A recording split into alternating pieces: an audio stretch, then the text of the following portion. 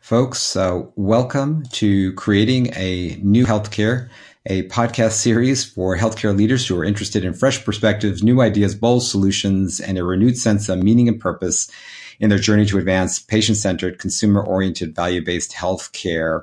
The views I express on this podcast are solely my own and do not represent the views of any other person or organization that I may be affiliated with. Folks, the focus today is, again, on one of the most critically important and rapidly advancing issues in healthcare, with wide and deep impact on our health, on our salaries and benefits, and the health of our families, our communities, our economy. This is the issue of employer-based healthcare. I'm not going to go through the entire intro or even introduce our speaker again, because this actually is the second half of a 2-hour-long interview I conducted with David Contorna, who is really quite expert and an amazing practitioner in the field of employee health benefits. He's a broker, advisor, but he is an extremely value-based and consumer-oriented employee health benefits broker with a very, very different approach to doing this work. The first half of the interview, and if you haven't heard the first half, I would urge you to go back and listen to that first, because it'll really give you a bit of background into very, very specifically how David goes about creating value-based employee health benefits programs. He gets into some detail, and we get into some detail about it. So I would urge you to pause this and go back to the first half of this interview, which should be the previous episode in this podcast series. In this episode, which is going to be, I think, incredibly exciting and engaging, we're going to get into David's approach to managing medication costs, his approach to PBMs, pharmacy benefit managers. We're going to talk a lot about high deductible health plans and HSA's health saving accounts. And David has a very, very different perspective and take on this. David's going to offer his prediction on the next 3 to 5 years of healthcare, which I think you'll find very interesting. And finally, I think what we're going to hear a lot about, particularly in the second half of this interview, is really David's courageous path, the courageous path he's taken in his career. He has really stepped out and stood up in a way that is quite unusual in creating a value-based transformation of employee health benefits. So I do hope that you enjoy this interview as much as I did and learn as much as I did from listening to him in the second half of this interview. Without further ado, we're just going to cut right into the second half of this interview with David Contorna. And so you wanted to get on the same side of the table and say, hey, listen, I'm going to work for you now, and I'm going to benefit if you benefit. And I want to hitch my revenue and my profit margin to how much I save you. And so that's how you started the story. And so, right. And to do that, as you were saying, I mean, that seems to me to be a much harder job, much more complex to pull that off than what you were doing before. You had to learn a whole new set of skills around how do you build an employee health plan, creating these bundles, right. Looking for cost effective, high quality, providers and provider groups, setting up primary care, direct primary care, again, high quality, high volume, actually pushing primary care and increasing the volume of primary care because it's preventive and proactive, and in the end lowers total cost of care, looking for options, diagnostic options that are lower cost, setting up second opinions. I mean, and I'm sure there's more interventions that you've introduced. I mean, this sounds like really putting a complex puzzle. And again, it's also dependent on the geography. So if you're in North Carolina working with an employer,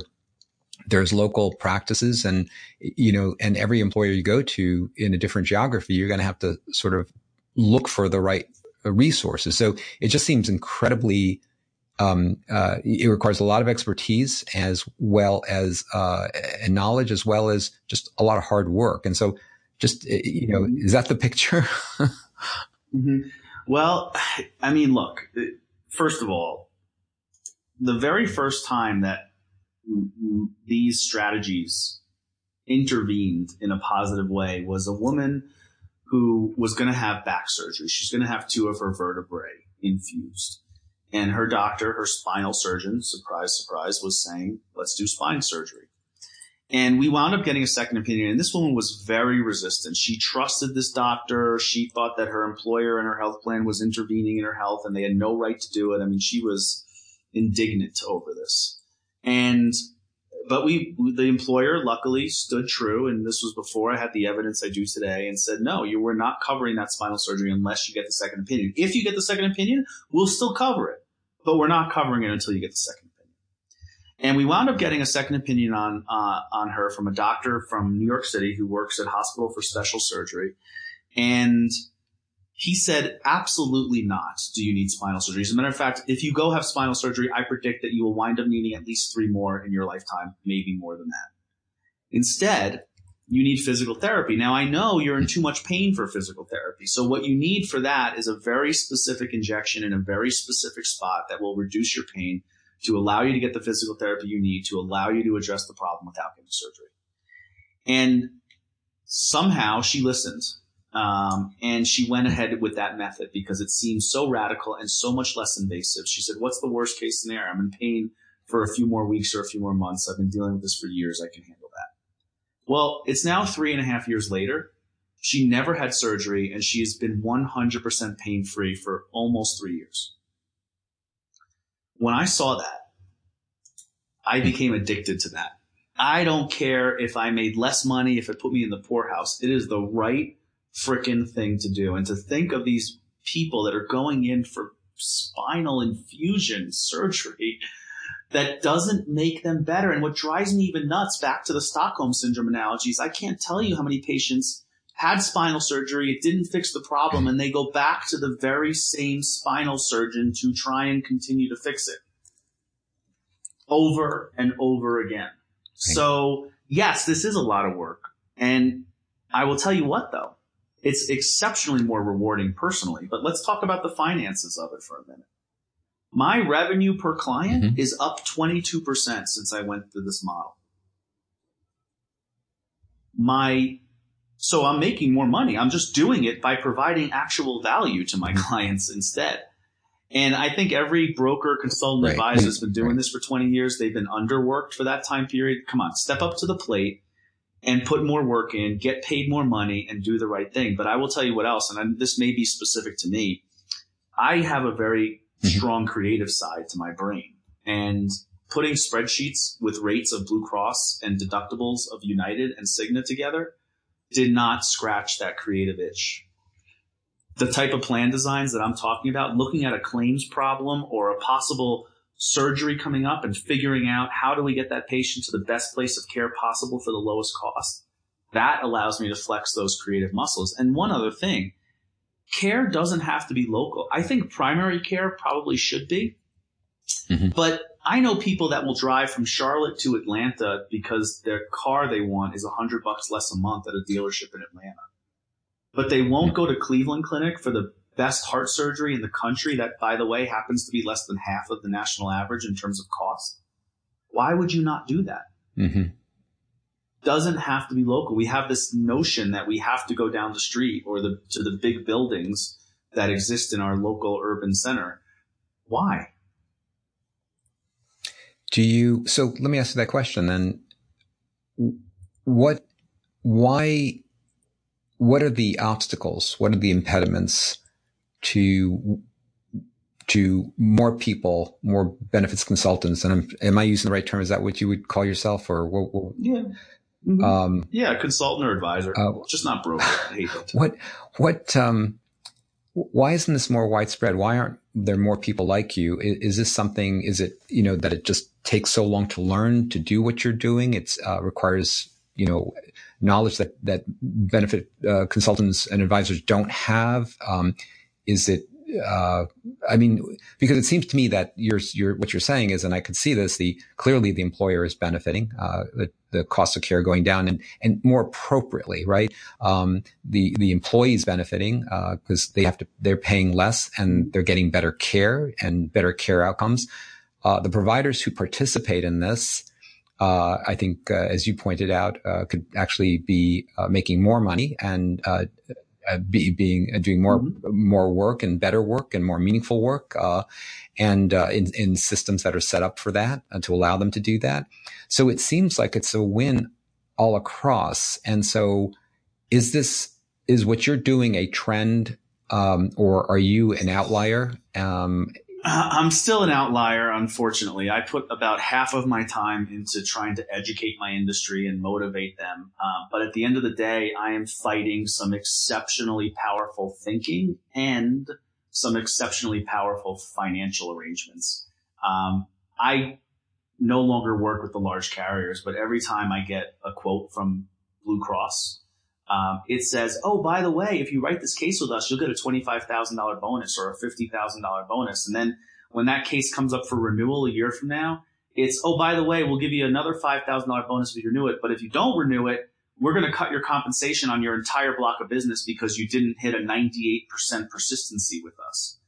And if you think about the average broker who could have 50, 60, 80, 90% of his or her revenue coming from Blue Cross, if Blue Cross is going to cut that by 20, 30, actually in North Carolina, it's as much as a 67% swing from high to low. Can you imagine what that would do to the average broker who's making $1 million a year and they're going to be cut 67% on their book of business? I mean, it literally puts you out of business and bankruptcy. And so they instill those fears in that broker to perpetuate they shouldn't be called brokers. They should be called agents of the insurance company or employees of the insurance company. Because that's who they're paid by, number one. That's who they're incentivized to protect. And it's a completely broken model. So there's very powerful thinking and very powerful finances that's at play here that are contrary to my thinking. Yeah. And, I heard when I spoke to Dave Chase and when I read his book, his Health Rosetta, he was saying pretty much the same exact thing you're saying. And, but what he's trying to do and is build a, collaborative, get benefits consultants and advisors to come on board with, I think, what sounds like a very, very similar thing to what you're doing. And so have you, I know you have a relationship with them and are colleagues.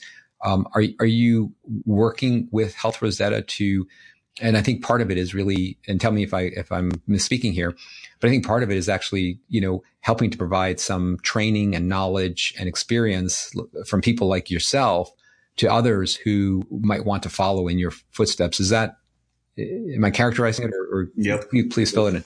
No, So in full disclosure, the Health Rosetta was founded by Dave Chase and Sean Shanson, and I was the very first person involved in Health Rosetta outside of those two.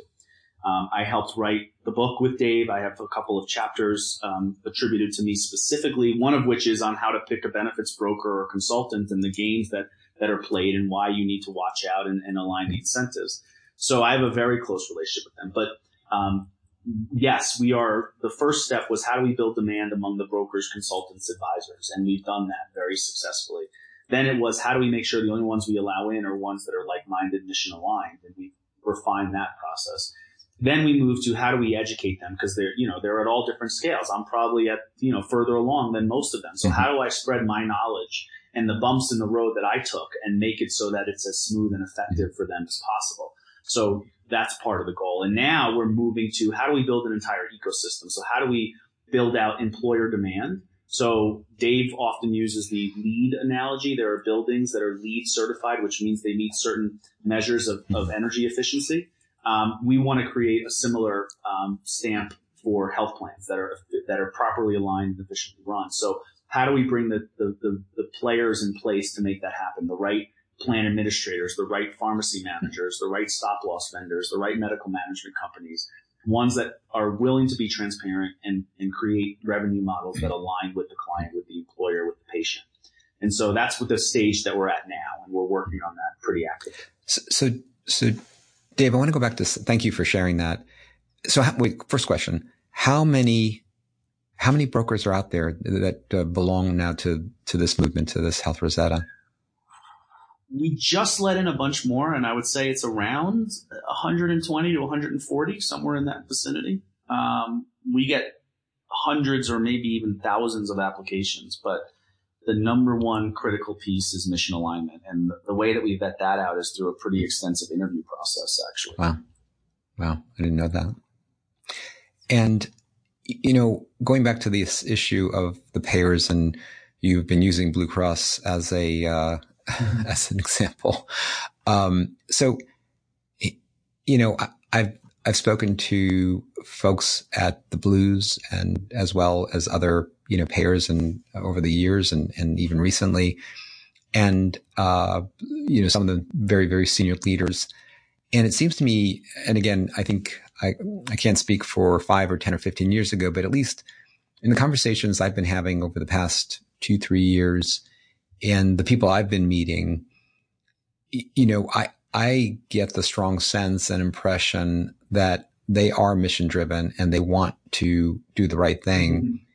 And, and they're even taking steps to make changes. And again, there's very, very concrete examples of individuals who are doing this actively, have been doing it over the past, few years and are currently trying to make dramatic changes. I think a case in point is even here in North Carolina with Blue Cross Blue Shield that, they have a new CEO, and Patrick Conway, I've spoken with. Yeah, Patrick and coming from, CMS and a new chief medical officer and, who had worked with Patrick, and so there's a lot of very, at least as I understand it, very serious intention around reforming and transforming that industry. So number one, your perspective on that, and is it different than mine? And two, and again, you have a lot more experience in this side of the business than I do by far. But two is there a way that those large payers can be redesigned and reorganized to work and actually do the work that you're talking about in the way you're talking about it? Or is it just that the structure is so different that it wouldn't allow for that and we really need a new structure? Well, I think the best example that I can, at least this happened to me a few weeks ago, Blue Cross and Blue Shield of North Carolina specifically sent me a notification via certified mail saying that I was being de-appointed with them and that I could no longer sell their products or services. So my first question in response to what you just said is if I have any recognition as being a leader and doing the right thing, why would they want me to be as uninvolved with them as possible? I mean, that to me says everything. So, but let's take it a step further. Patrick's been in place almost for a year now. I think it's been 9 or 10 months roughly. There's not been a single new plan design. There's not been a single new payment methodology. There's not been a single new transparency tool. There's been nothing, literally nothing except the same old. The same bonus structures are involved for me to write and keep business with them. Nothing has changed. So what I see is a lot of talk that employers demand. I mean, there is no way that an employer would go with a Blue Cross if Blue Cross said our goal is to increase costs, right? Nobody would use them if that was their message. So they have to have a message in the market to say, let me tell you what we're doing and how it's so great and how it's going to help your employees and lower your costs. But the results of the last 40 years are not only evident, but consistent. So again, they've been talking value-based contracting for 5 years or more, certainly since ACOs and the ACA, if not before that. Where are all these benefits coming from? Costs haven't slowed down. Most importantly, out-of-pockets have gone up at the most ridiculous rate that we've ever seen. So there's been a mass deterioration of coverage and benefits in that time period.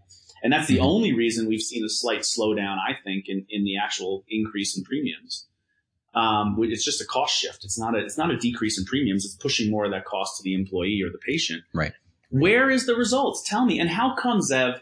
How come I didn't even graduate college and I can put a plan in place that is less expensive by 47% on average than Blue Cross? They can do it.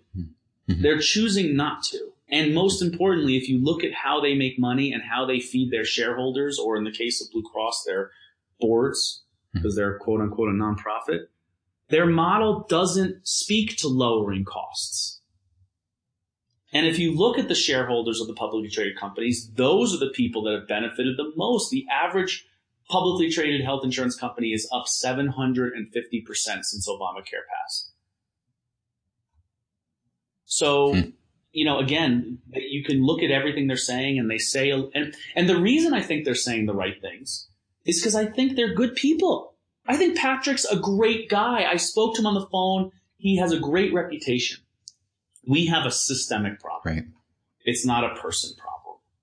And I promise you, if Patrick really is as altruistic as I think he is when I spoke to him on the phone at length when he first came on board, he's going to hit a system that doesn't want him to do the things that he wants to do.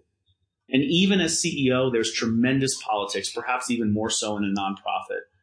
And in a for-profit, you have shareholder value. It's your sole goal. Your primary goal is to drive shareholder value. And the things that I do cut costs so much and therefore cut profits so much that it doesn't align with those. Yeah, I think your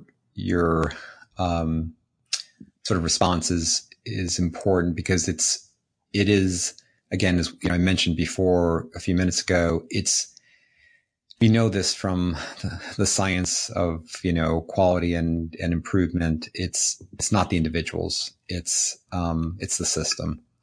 And, unless an individual could come in and really radically change the system will force the behavior.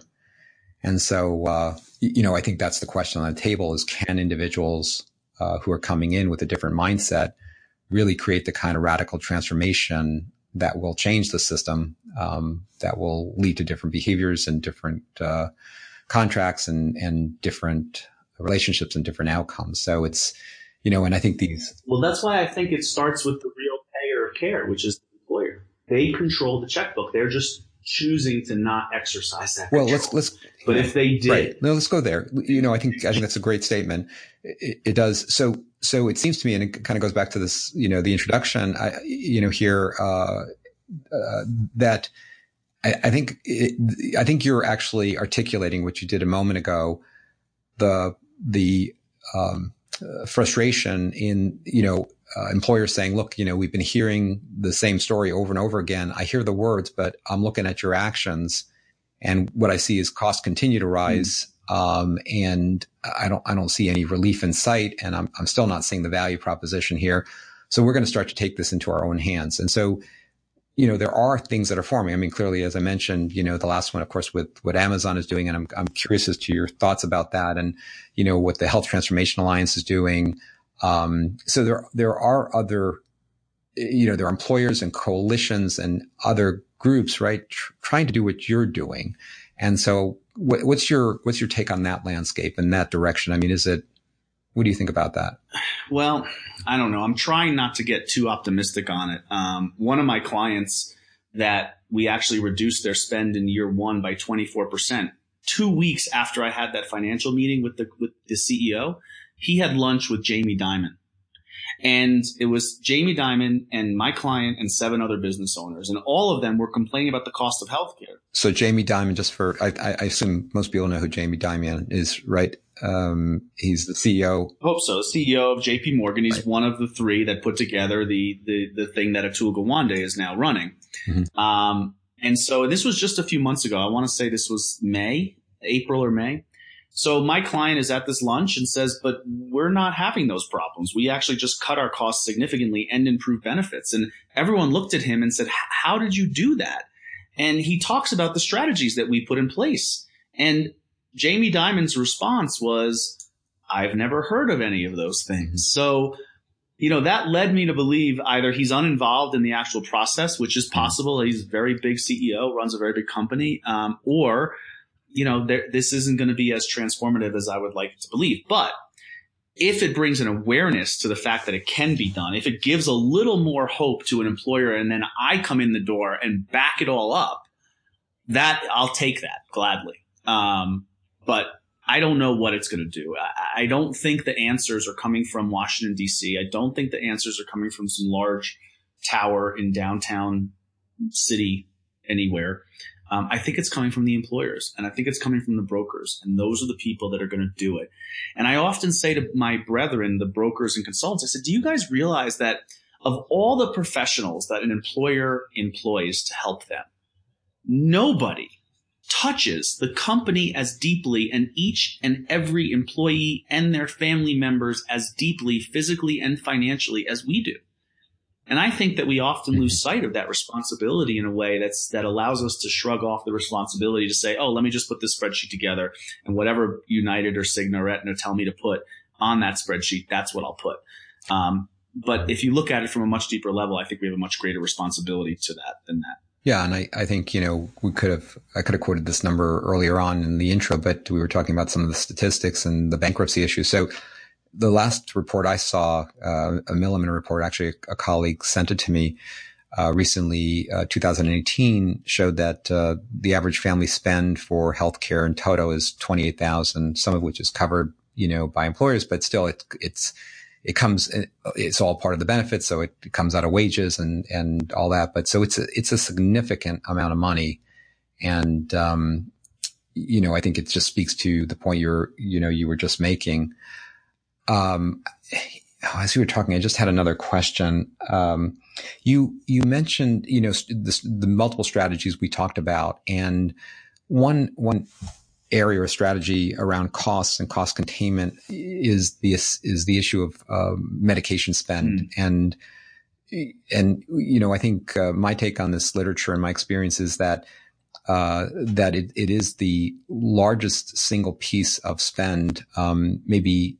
And I'm not sure if this is true or not, but it either rivals or is greater than even hospital spend. But it's up there. It's rising rapidly. And so the cost of medications is a really big, serious issue and a tough one to tackle. So how again? And you did kind of talk about this issue of not using PBMs, pharmacy benefits managers.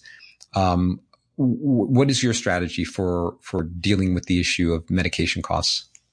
Well, a lot of things we do around that because it is such a big thing. And you're right. We've seen it tick up. I mean, it used to be single digits of the total spend, and now I've seen it as high as 50% of total spend. Wow. Usually it's around 20-25%, but it varies a lot. You could have one drug throw that out of whack, literally one drug. Right. So the first thing is, when you build in proper primary care, you reduce the need for especially the higher cost specialty medications significantly. If you look at Humira, which is the number one revenue drug in the United States, it's only clinically effective on 30% of the people taking it. So how do we get even half of the 70% who it's not doing any good for off of it? Because I can't save any more money than 100%, right? I mean, that's the best I could shoot for. So we bring in a lot of clinical backing to especially those specialty meds. There's a gentleman by the name of Pramod John who owns a company called Vivio Health, and they're our go-to specialty carve-out manager. And their whole thing is most specialty carve-outs want to just source the drugs for as low as possible. He wants to get them off the drug. And so, how do we get the people off the drug that don't need it? That's number one. Number two, when you look at these infusions, a lot of them are being done in the hospital, which is 10 times more expensive than having it done at an infusion center or even a home infusion therapist. So place of care is very important. And we see that even on radiology and even, surgeries, outpatient versus inpatient. So getting them to the right place of care is also important. I think the biggest contributor to, and this is how these unintended consequences abound, especially in the Affordable Care Act. But, everyone was so afraid of these lifetime limits. And so one of the reasons the Affordable Care Act even passed was because it required a removal of lifetime limits. Well, what that did is that opened up the pocketbooks of the insurance carriers to the pharmaceutical companies. Because, 5 years ago, pre-ACA, if there was a drug that cost $100,000 a month and somebody had a $500,000 or $1 million cap, it wasn't even an option for the drug manufacturer to charge that price. And now it is, because they literally have an unlimited checkbook from which to pull from. Now, that's fueled some great R&D, and it's fueled some medication development that wouldn't have even been attempted if they couldn't charge those high prices, because not enough people are diagnosed with that condition to create a revenue model that would be fed by a lower price. But by the same token, it's sent all the drug costs up significantly. So the number one thing is, do they need to be on that drug? Is it helping them? And if it's not, let's get them off of it. The PBM thing, I mean, if healthcare is dirty, and I believe it is, healthcare is Mother Teresa next to what the PBMs do. We do use PBMs, but the difference is we use aligned, transparent, pass-through PBMs, and we have a pharmacy PBM last methodology. That is the most expensive place to get the drug. So that's the last place you go. We have, 3-4 other stops along the way to get medication, significantly less expensive for the employer. And therefore we make it less expensive for the employee as well. So I think those are the three things is, getting the right primary care engaged. When that doesn't work, having real clinical guidelines around when it's effective and when it's not, and using those guidelines. And then when you need to get the medication, when it's clinically appropriate and effective, is getting it for the lowest price possible. So I imagine, you use strategies around, for instance, generics. And is that what the transparent PBM does for you? Is it? Yes. A couple things. First of all, they use real clinical guidelines on their formulary tiering, as opposed to the large PBMs, which try to steer patients to the drugs that are going to provide the most revenue to the PBM. So that's number one. And you see the evidence. I mean, Express Scripts got sued for removing generic Adderall from their formulary when generic Adderall was way less expensive, but there was no rebate on generic Adderall, and there was a rebate on the name brand Adderall. So we know that those gains exist, but there are other tools and tactics that PBMs use to make money, such as spread pricing, which I don't even know how spread pricing is legal, because if it were done in the stock market, you'd be arrested. But spread pricing, for those that don't know, is basically when a PBM charges the health plan $40 for a drug, but only pays the pharmacy $30 for that drug and keeps the $10 spread. Even though they're getting paid admin fees on top of that and everything else. So, where do they deserve that? They don't. And it only incentivizes them to fill drugs that may not be necessary to fill to begin with. It's one of the reasons why I think we have the opioid epidemic, is because PBMs are happy to let that drug fill because they only get paid when they fill a drug. Right. One of the PBMs we work with charges a per member per month administrative fee. The number of drugs they fill are irrelevant to their revenue model. And I really think that removes a lot of the perverse incentives. So everything comes down to payment of how we pay for care, payment of how we pay the vendors, payment of how we pay the brokers. When you make that more transparent and aligned, then everyone has incentives to work together in the best interest of the employer and the patient. So a couple more questions. And you really touched upon this. The whole issue of high deductible health plans and HSAs, and you did kind of riff on it before, but and I riffed on it a little bit too. But I'd like to just come back to it and kind of hear your critique of straight out why you think that it's not the right thing for employees and their families, and even for employers for that matter. Well, here's why.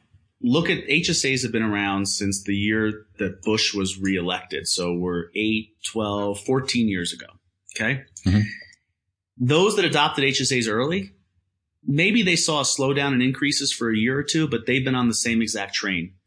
And an HSA, if you look at an HSA compatible plan, an HDHP, and the scope of plan designs, if you put the richest plans all the way to the left and the leanest plans all the way to the right, every single HSA compatible plan is going to fall towards the right. So my question to the employer that adopted the HSA is, okay, so you saved a little money the first couple of years. Now you're on that same trend that you've been on before. Mm-hmm. So what's left for you to do? You can continue to make the deductibles higher until you hit the Obamacare maximum deductible. Right. But once you do that, you're now in the worst plan possible at the highest deductible possible. You are now 100% at the mercy of your carrier.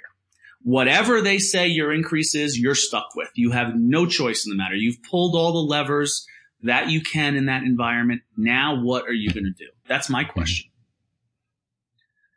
So that's problem number one. But problem number two is the reason they saved money the first couple of years was employees were so ridiculously shocked by the cost of care and their inability to know what that cost is going to be beforehand that they avoided care. And that avoidance of care, we see it in the data. It's so clear. The necessary care goes down too. Yeah, the unnecessary care goes down some too, but so does the necessary care. And avoiding necessary care results in more care being necessary. Yeah. Right? If you don't treat your diabetes well, you're going to wind up with an amputation or some eye problem or, whatever. So then think about this, Zev. This is the circling the drain part that really drives me nuts. So I'm an employee. I have a $5,000 deductible. I have diabetes. I can't afford the deductible, so I don't treat my diabetes well. I eventually wind up in the ED or some sort of surgery. And now I owe the $5,000, right? But I don't have the $5,000. I didn't have it before. I certainly don't have it now. So what does the hospital do to that $5,000? They write that debt off, right? And so the hospitals have had mounting and mounting bad debt over the last 10 years. So when their contract comes up with the PPO network, they say, hey, United, you're slinging these ridiculously high deductible plans, so we're writing off more and more bad debt. So we need to increase our reimbursement rates from you. And United can't not have Atrium or Novant or Mass General, I mean, you name it, in the plan. So they have to relent and give an increase to that hospital system. Well, that increase in reimbursement rates translates into an increase in premiums. The increase in premiums translates into an increase in deductibles to offset that increase in premiums, which translates into more avoidance, which translates into more bad debt, which translates into higher costs. I mean, I don't see any other path for that. I mean, again, this is not conjecture. The evidence and the data is all out there. It's pretty clear.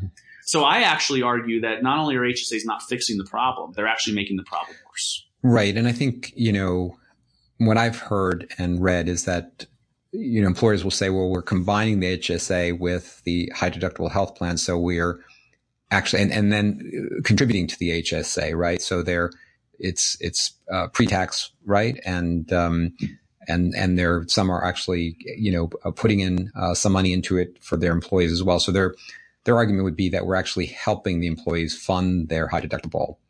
But I want to hear the explanation for your laughter. But I think, the logic you just articulated still holds, which is if the fundamental underlying mechanism is not, one could argue it doesn't make sense. It's not optimal because it is a blunt instrument. And I think, I just have to say, I mean, I just spoke to Zach Cooper, who's a health economist from Yale, superstar, done some amazing research. And, the research that he shared with me, his most recent publications are demonstrating that, employees, patients, don't make good decisions around spending. They're not looking at the data, even when it's there. They're influenced by their physicians and where their physicians refer. And the physicians are just not aware. They don't have it, at hand too. I mean, and so, and they don't, it's not seen as part of, the physician's role to manage the cost of care. So they were never trained in it. They're not provided the resources in it. They don't see it as part of their role. And so they're referring, and of course, if they're in an IDN, they're referring into the IDN. That's what his research is showing. He's showed that patients will travel literally past 6 MRI machines that are lower cost than the one that they actually use. And so it's not about geography and it's not about convenience. It's just that they're being steered there and they're not acting like a consumer. And so it really challenges this whole notion that if you put pressure on the employee, that they're going to make better decisions about care. And I think most economists, healthcare economists would say the evidence is absolutely contrary to that. So the underlying mechanism, the underlying theory of the high deductible doesn't work. And just because you pay into it as an employer doesn't really solve that underlying fundamental flaw. And to your point, it's a cycle. So it's just feeding itself. And, in the end, it comes back to bite not only the employee and patient and their family, but actually comes back to bite the employer with higher escalating costs. That's right. So I agree with that completely. And even further than that, I can tell you within my own clients where we've taken over plans, we typically get rid of the HDHP plan immediately. But we come into situations where they have had the high deductible health plan. And when you look at the amount, most employers put very little to no money into the employee's HSA account. Because again, it's just a cost shift is really the opportunity that employers see in that.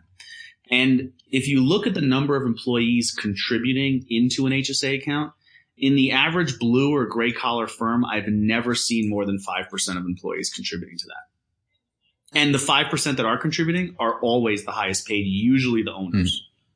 So you have functionally nobody putting money into that savings vehicle. Listen, I'm on an HSA, okay? So I'm sitting here bashing something that I myself am on, but frankly, I make a lot more money than the average American, and I'm also a more intelligent healthcare consumer than the average American. It's what I do every day. So in that instance, okay, I think an HSA is great, but I don't work for the 3% of America. I'm doing this for the 97% of America that doesn't have that kind of opportunity or those resources. And it's for those people that it fails. And when I post up my thinking on HSAs online, I get pushback very frequently, especially from the brokers who are built a whole business model around it. But when I really back them into a corner and get them to recognize who it's good for, it always comes down to being good for an exceptionally small piece of the population. Now, offhand, do you know what percentage of the population in the United States, what percentage of the spending we're talking about that passes through employers that pays for healthcare? Is it half of this? 49%. Yes, I thought. Okay, yeah, it's 49% roughly. Yeah. The other half being Medicare, Medicaid, government employees, VA. Okay. So this is half of the $3.3 trillion or whatever it is at this point. I mean, this is trillion, right? It's huge. Trillion, yeah. That's right. Yeah, it's huge. Yeah. Yeah. And one of the reasons that the commercial carriers are claimed to be forced to pay higher reimbursement rates is because hospitals cry poor on the 51% that they're being paid for by the government, where the government can exercise more control, even though they don't exercise total control, especially on the drug spends. But it's one of the things they cry about. Right. In your model, the direct primary care, and I'm coming back to it because as we're talking, I'm thinking, I'm kind of going in my mind through all the strategies you deploy. And, and again, we're talking about the high deductible and the idea that, this is an adverse incentive to use primary care, right? And to use any care. Cause it's, it's just human nature. I mean, I'm even thinking about myself. I mean, if I have to pay for it, I'm going to think twice about going to my primary care. And, it's not inexpensive. So it's not inexpensive. It's, so to say it's expensive. It's time consuming, which, adds to the cost. It's not convenient. And, I think that, so it is such a bedrock to underscore what you were saying. Primary care should be free in a employer health plan. It should be easily accessible because in the end, it'll lower the overall costs and everyone wins as a result of that. Yep. And, so I'm wondering, right. And so I'm wondering, again, it really, I'm trying to understand this argument, that you have around, against opposing high deductible health plans. And I think this is a part of it. And how about care management? So care management is such I'm not even going to wellness because, been down that path with Al Lewis and others. And clearly the literature and the data show no evidence that wellness lowers costs or improves care. And potentially there's actually some harm that it can cause with all sorts of campaigns around weight loss and whatnot, that do more harm than good. But I guess, when you're talking about chronic disease management, there's a lot of disease management programs around diabetes and hypertension, heart failure. So what in your strategy, in your deployment, do you just sort of leave it up to the direct primary care to manage all of it? Or do you include care management, or what do you think about that? I think it needs to be pretty comprehensive, and we want the primary care doctor to run point on things, but patients sometimes I call it go rogue. And other times they just actively fight the resources we put in place. So we want to have, supportive systems in place around that, and a lot of checks and balances. So we'll use that to do that, but it's not around getting the employee to make better lifestyle choices. Now, listen, I don't know if you know this about me, Zev, but I lost 200 pounds. I used to be type 2 diabetic. I used to be a smoker. I used to be a heavy drinker. Okay. None of those things exist for me anymore. Wow. And they were very difficult to get over. But I can tell you that there is not a single thing that my employer could have slapped on my wrist or charged me a differential in my paycheck to get me to do that. Mm-hmm. And it seems absolutely silly to me that we're trying to reduce the quantity of care being consumed, which is really what a wellness program is attempting to do, right? If you get people well, they use less care. Right. When we're all going to consume care, there are things that no matter how well you are, you can't avoid, like many types of cancer, among other things. And yet we're still paying in a ridiculously broken model that can be fixed now. Mm-hmm. So it seems backwards to me to try and go after lifestyle behaviors, which are extremely personal, very entrenched in socioeconomic and psychological factors that requires high personalized care and attention and programs, when I can just change the way we pay for care and instantly reduce costs and improve outcomes. Now, if we get to a point in this country where the predominant amount of care is being paid for in a more intelligent, aligned way, then let's put our efforts towards all that. But if you look at things like smoking rates in this country, which are down significantly in the last 20 or 30 or 40 years, but yet in that same time period, we've had a reduction in longevity of life in the United States. As a matter of fact, in the last couple of years, our life expectancy has gone down, not only for the first time in the United States and only in the United States, but for the first time in all of documented human history. If you look at Japan, which has the longest life expectancy and the greatest increase in life expectancy year over year over year, they have significantly higher smoker rates than we do. So even though we did all that effort and billions of dollars were spent in education around smoking, and we impacted it significantly, we haven't improved our health. I hope you're not saying that smoking is good and stopping smoking is bad. So you're not saying that. No. I think what you're saying, is that there are other factors clearly at play here. And it's really more about the chronic diseases and managing them. Cause I mean, that's, to me, at least that seems, it's the diabetes and the hypertension and stuff. It's bread and butter. It kind of goes back to what you said before when we were talking about it's bread and butter, preventive, proactive, primary care. I mean, and so instead of trying to go, that's right. Yeah, so, no, I'm a big believer in personal responsibility and taking control of your health. I mean, I live by that every day, every meal, every morning when I get up at 5 a.m. to go work out every day.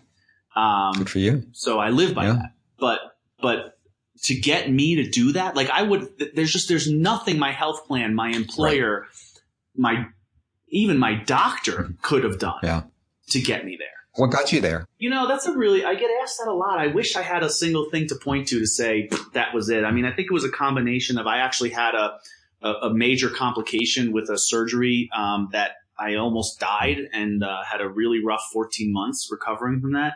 I think that was part of it. I had children come into my life. But there was no defining moment per se. I did some things differently in this health journey than I did in all my other previous ones for decades that may have played into it. But I can't point to something. I wish I could, because I would share it and give it to everybody, but I don't have it. And I should be, scoping out as opposed to, dialing in, but just a question about behavioral health. Such an important part of healthcare, major comorbidity with other chronic diseases. And again, I agree with you that, that minor or moderate depression, anxiety, every primary care physician and provider should be able to handle. But what about the more serious, psychiatric, behavioral issues? In your model, how do you organize that and construct that and pay for it? Is that a bundle too, or is that? Yeah, we like to put it in doorway number 2, but that is something I don't have as much experience in as I would like to. We're working on it. And so I'm coming up with some mental health resources and outlets that really will address that. But I think it's all about finding the right incentives and the right payment model, even around that. That also starts to really delve into some socioeconomic things that I think have much broader implications than just treating someone's cancer or, treating their diabetes even. And so, that mental health piece is definitely more of a challenge, but it's another area that the carriers were able to beat up the providers on and lower the reimbursement rates to the point where the networks that exist for mental health are pretty crappy. There tend to be the lower quality providers. They tend to be, not very diverse, and generalists instead of the specialists. So, it's an area that we need to address from a much broader picture than just a health plan, I think. But we do what we can there. Yeah, no, I think you're right. I think, there's such a shortage of, really highly trained specialists in psychiatry. And, it's true in adult and pediatric. And I think it's a function of the fact that we just aren't paying for it appropriately and, resourcing it. So I agree. You touched upon this issue, and I'm glad you did, about, when asked about behavioral health and mental health, it really does draw on the string of, what we're calling now the social determinants of health. These are the, kind of social and financial and economic and, behavioral issues in terms of, poverty, in terms of the neighborhood you live in terms of transportation, do you even have a job, education.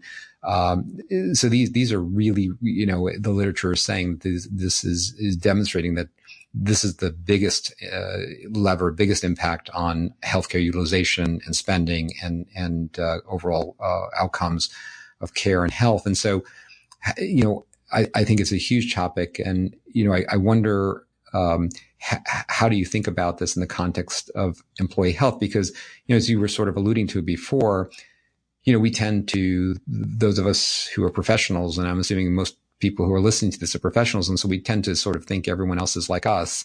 But the truth is the vast majority of employees are not like us, and their salaries are much lower, and they're dealing with issues that many of us are not, these challenging social determinants of health. And so I wonder, in your context, have you begun thinking about that? It's a really tough nut to crack. It's such a huge issue. And so I'm just wondering what your thoughts are about that. It's definitely something I want to delve into. I feel like there's so much low-hanging fruit that I can accomplish that's much easier and much more impactful and much more immediate and much less controversial now. So I'm really focusing on spreading the things that I know have a big impact. And some of the things are so simple. I presented to a large publicly traded company a few months ago, and their pharmacy spend for their employees is around $3.1 million a year, just prescription. And their current broker is a large national alphabet house, and they asked them and asked me to do an analysis. Well, their large broker comes back with the switching from Express Scripts to Caremark. And if they switch to Caremark and they make CVS a preferred pharmacy within their plan, meaning give preferential lower pricing to the member by going to a CVS pharmacy. And for those of you that don't know, CVS owns Caremark. They would save 3% on that $3.1 million. I came in with a properly aligned PBM, one that is completely transparent, passes through all the rebates, charges a fixed admin fee, and the savings was about 23%. Wow. On all the same drugs without even switching pharmacies. I mean, come on, that's $700,000 instantaneously. It's easy. So, again, what you were just relating to is extremely complex and very far reaching, and frankly, beyond the scope of anything we would ever call health insurance or even health care.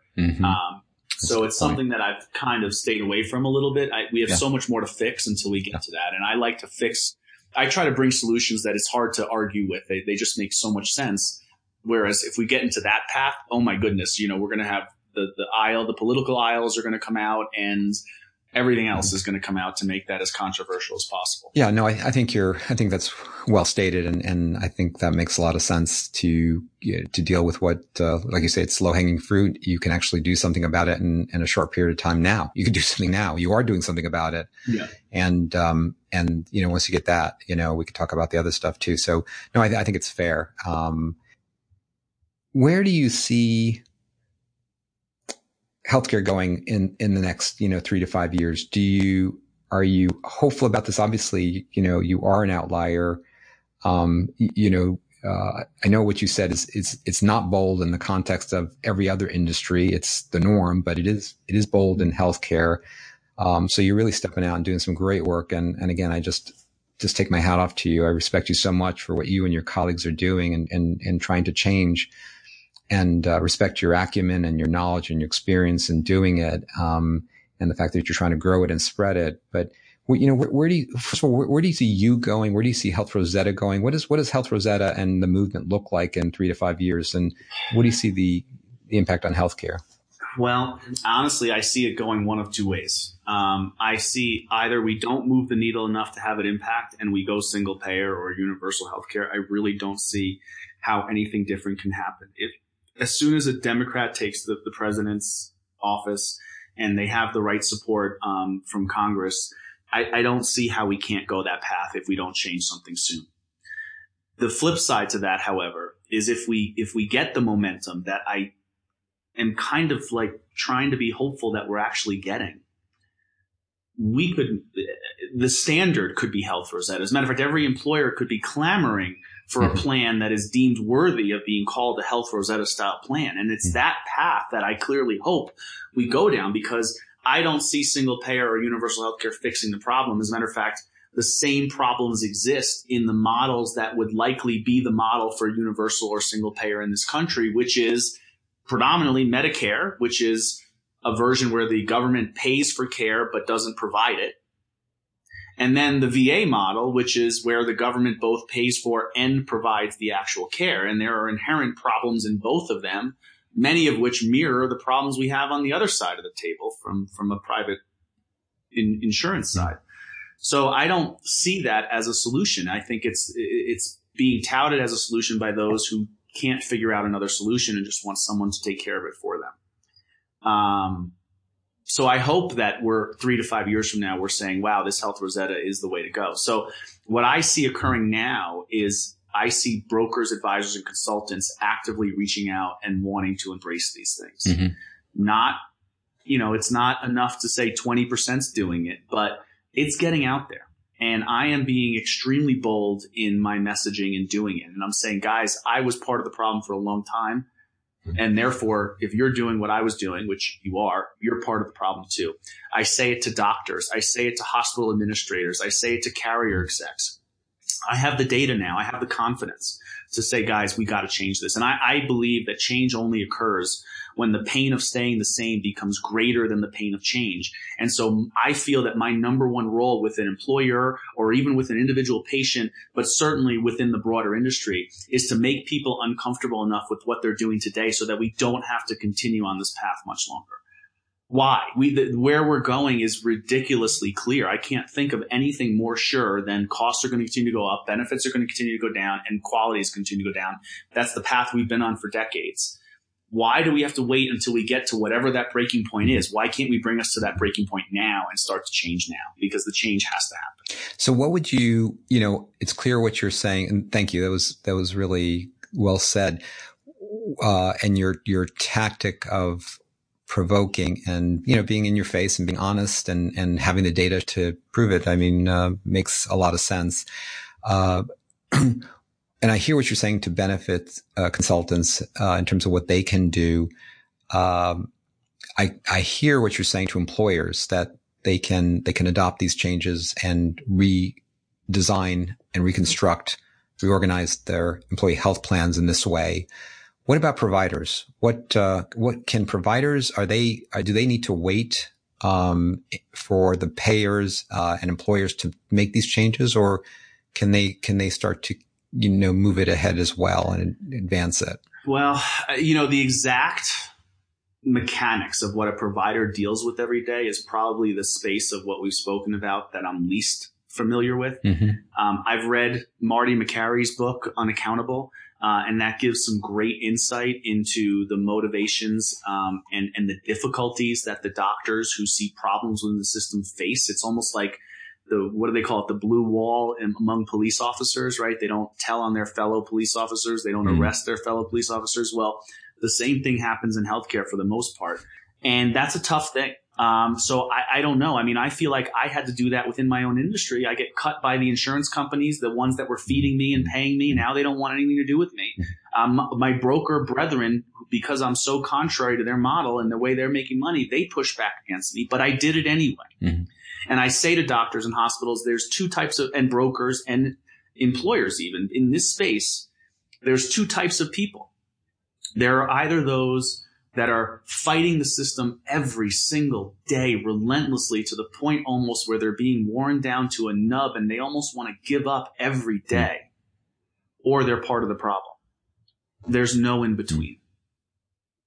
And I think we need to recognize the part that we've all played in this and take responsibility for that and stop pointing fingers everywhere else. And that's what my article that we started the interview with was about. That was my recognition of saying I played a role in the declining scope of our healthcare system and the increasing costs. And I don't want to be playing a role in that anymore. I want to do the opposite. Yeah. No, I mean, my take on it is I think that at least on the provider side, which, I'm very familiar with and I've spent decades in, I think that most people are really well intentioned. I think the system is what it is. But to your point, if you're in the system, and if you realize this, because I'm not sure how many people actually understand what you understand and realize what's going on, but if you realize it, I think the obligation is to do something about it. I think that's quite honestly part of the reason that I'm doing this, amongst other things, is to try to get this message out, to try to create the awareness, to inform, to, inspire and motivate and catalyze some of this change. And so, for my part, I'm, getting, channeling your message out there is part of what I'm trying to do. And as I mentioned, many of your colleagues who are doing very, very similar work along these lines. I think it's very hard to, you made a change, as an individual.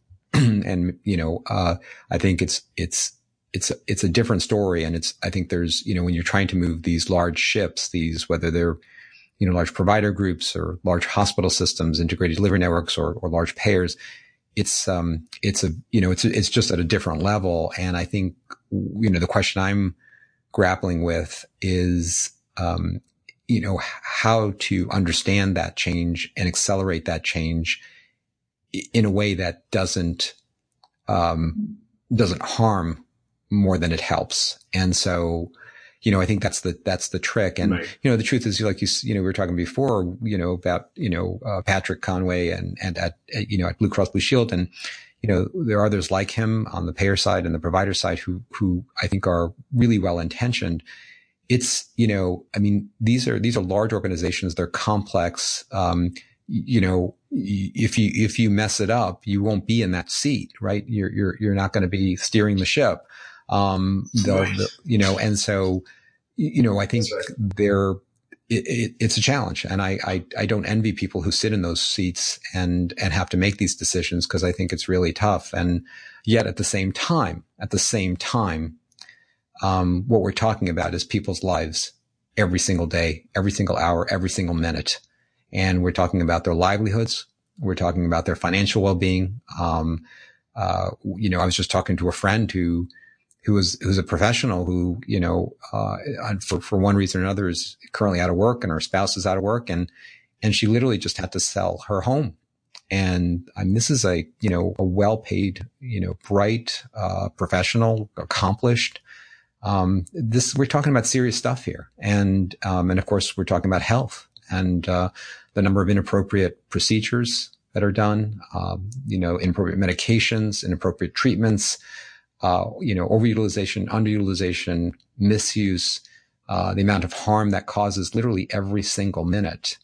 That statistic, that came out a couple of years ago, somewhere between 200 to 400,000 people each year die, unnecessary avoidable deaths in our healthcare system, making our healthcare system one of the leading causes of death in the country, our healthcare system.